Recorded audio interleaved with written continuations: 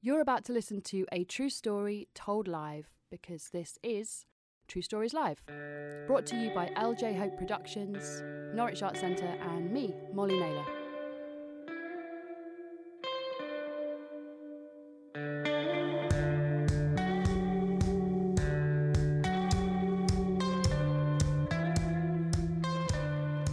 And I would like you to times that applause by 10 for our first speaker of the evening. Give her so much love. It is the aforementioned Sarah Walker.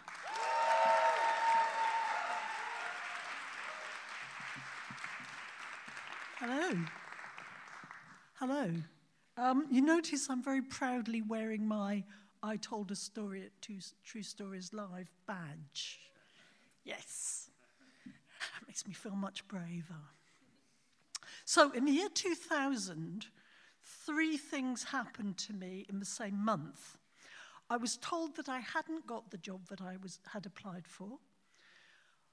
I was told that I was on a waiting list for the job that I had applied for, and I was asked how quickly I could get there to do the job that I'd applied for. It was in that order. The job was in the Arabian Peninsula, in a desert town about 100 miles from Dubai, or 100 miles from Abu Dhabi, depending on which direction you go, called Al Ain. If you look at a map of the globe by night, the brightest electrical light triangle is Dubai, Abu Dhabi, Al Ain, just like that. It is illuminated at all times.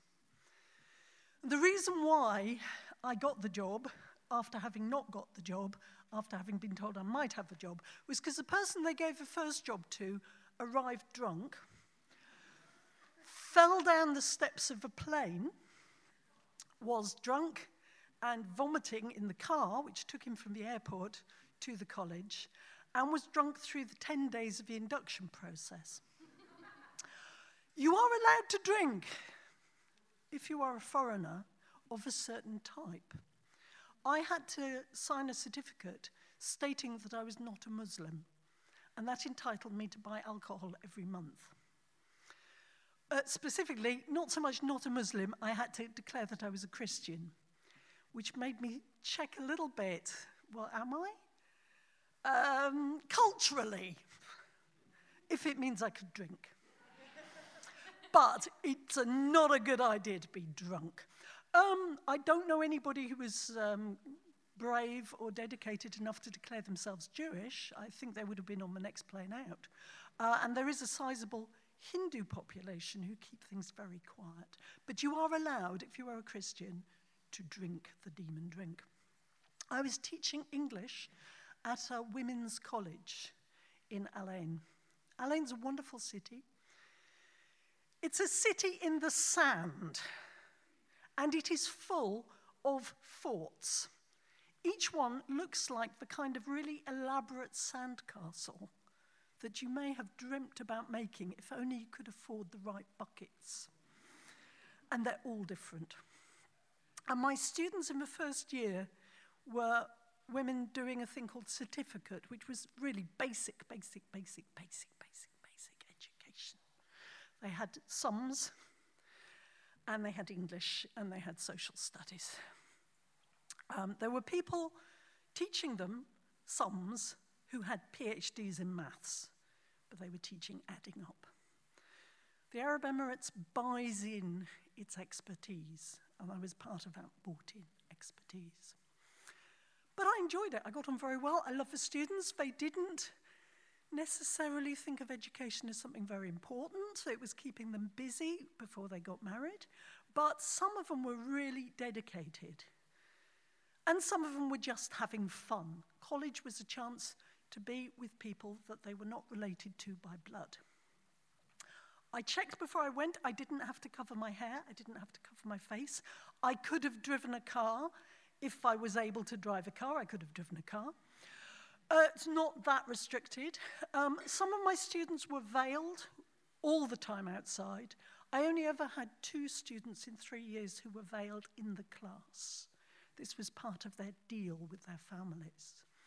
It's not very easy to teach somebody who's covered, and one of those two students also had thick glasses, like the bottle of jam jars. I was never quite sure if she was paying attention or not. One week, I had my students talking about the past, so I told them to bring in photographs of themselves as children, and we put them all down in the table, picked them out, and they talked about them. There was a sweet little girl with black curly hair, and it was this student.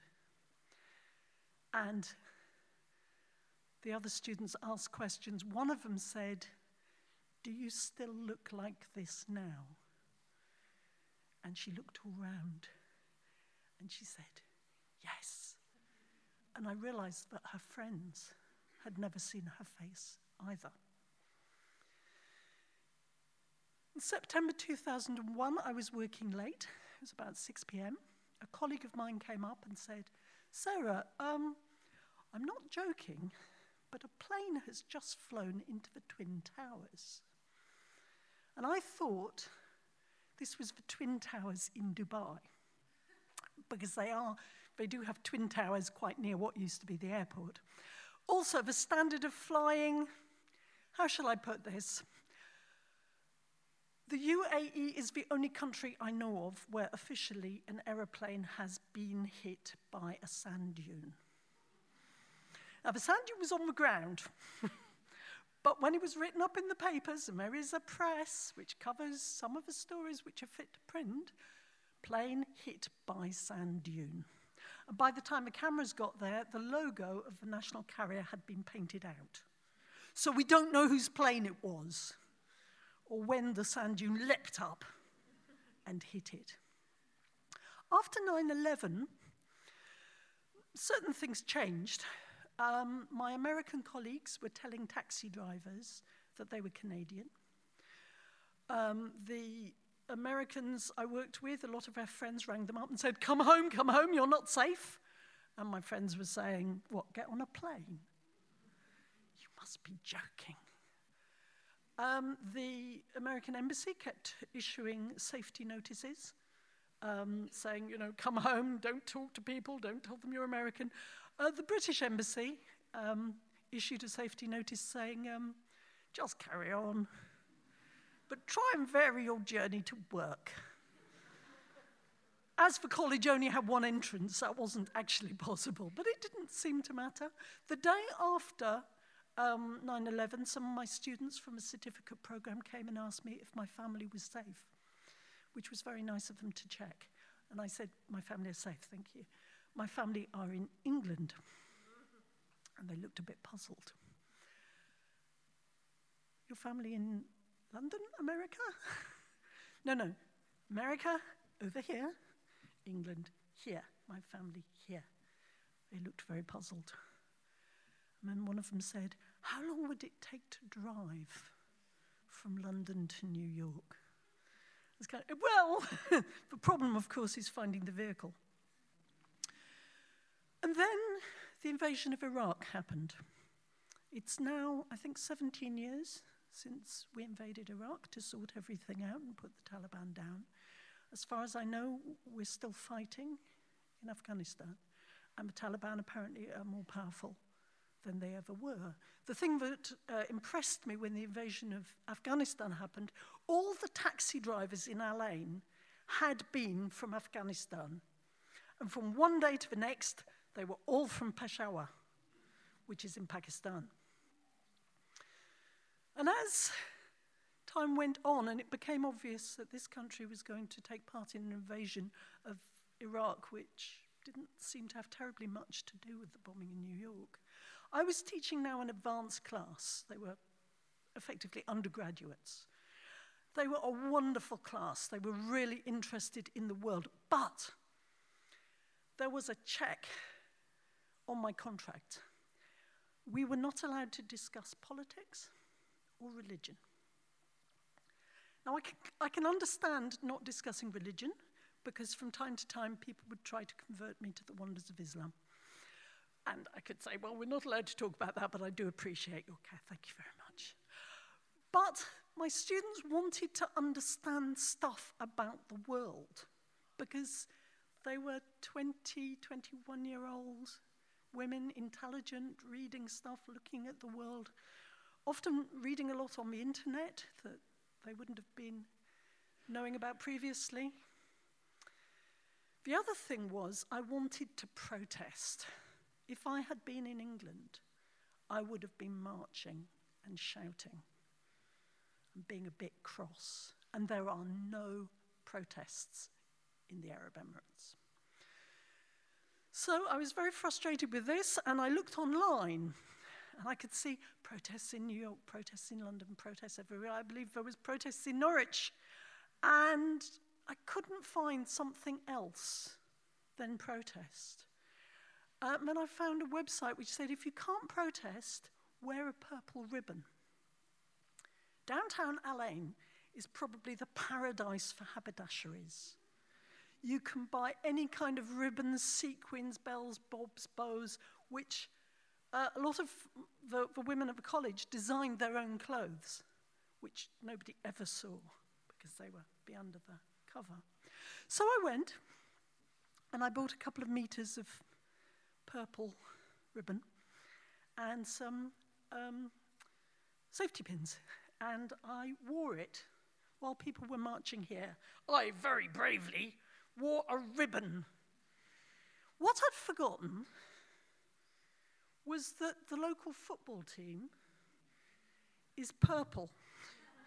So I walked into class, and my student said, "Oh, miss, you are supporting our football team." And I thought, shall I? And I said, well, actually, it's because I think there's going to be a war, and I don't think a war is a good idea, and I can't protest. And everybody in the class went, oh! And then they all started talking. And we spent 2 hours talking about the situation in the Gulf. Quite a few of the students I'd never realized knew quite a lot about the previous Gulf War. Quite a lot of them have Iranian family members. And we had probably the most interesting discussion we'd ever had, the most real discussion. And then I went away and I thought, oh my God. Nobody noticed that I was wearing a ribbon apart from my students, apart from one American colleague of mine. A lot of people used to wear ribbons for, breast cancer awareness and what have you. And she said, oh, that's a pretty ribbon. What are you wearing it for? And I said, well, because I think there's going to be a war, and I don't think it's very good. And she said, we're not allowed to talk about politics, and I support Bush 100%. I thought, okay. A month later, on a Friday, which was our weekend, the invasion started. Our weekend was Thursday and Friday. I came to work on Saturday, and I walked into the class. I had 25 students. They were all wearing purple ribbons. Sarah Walker!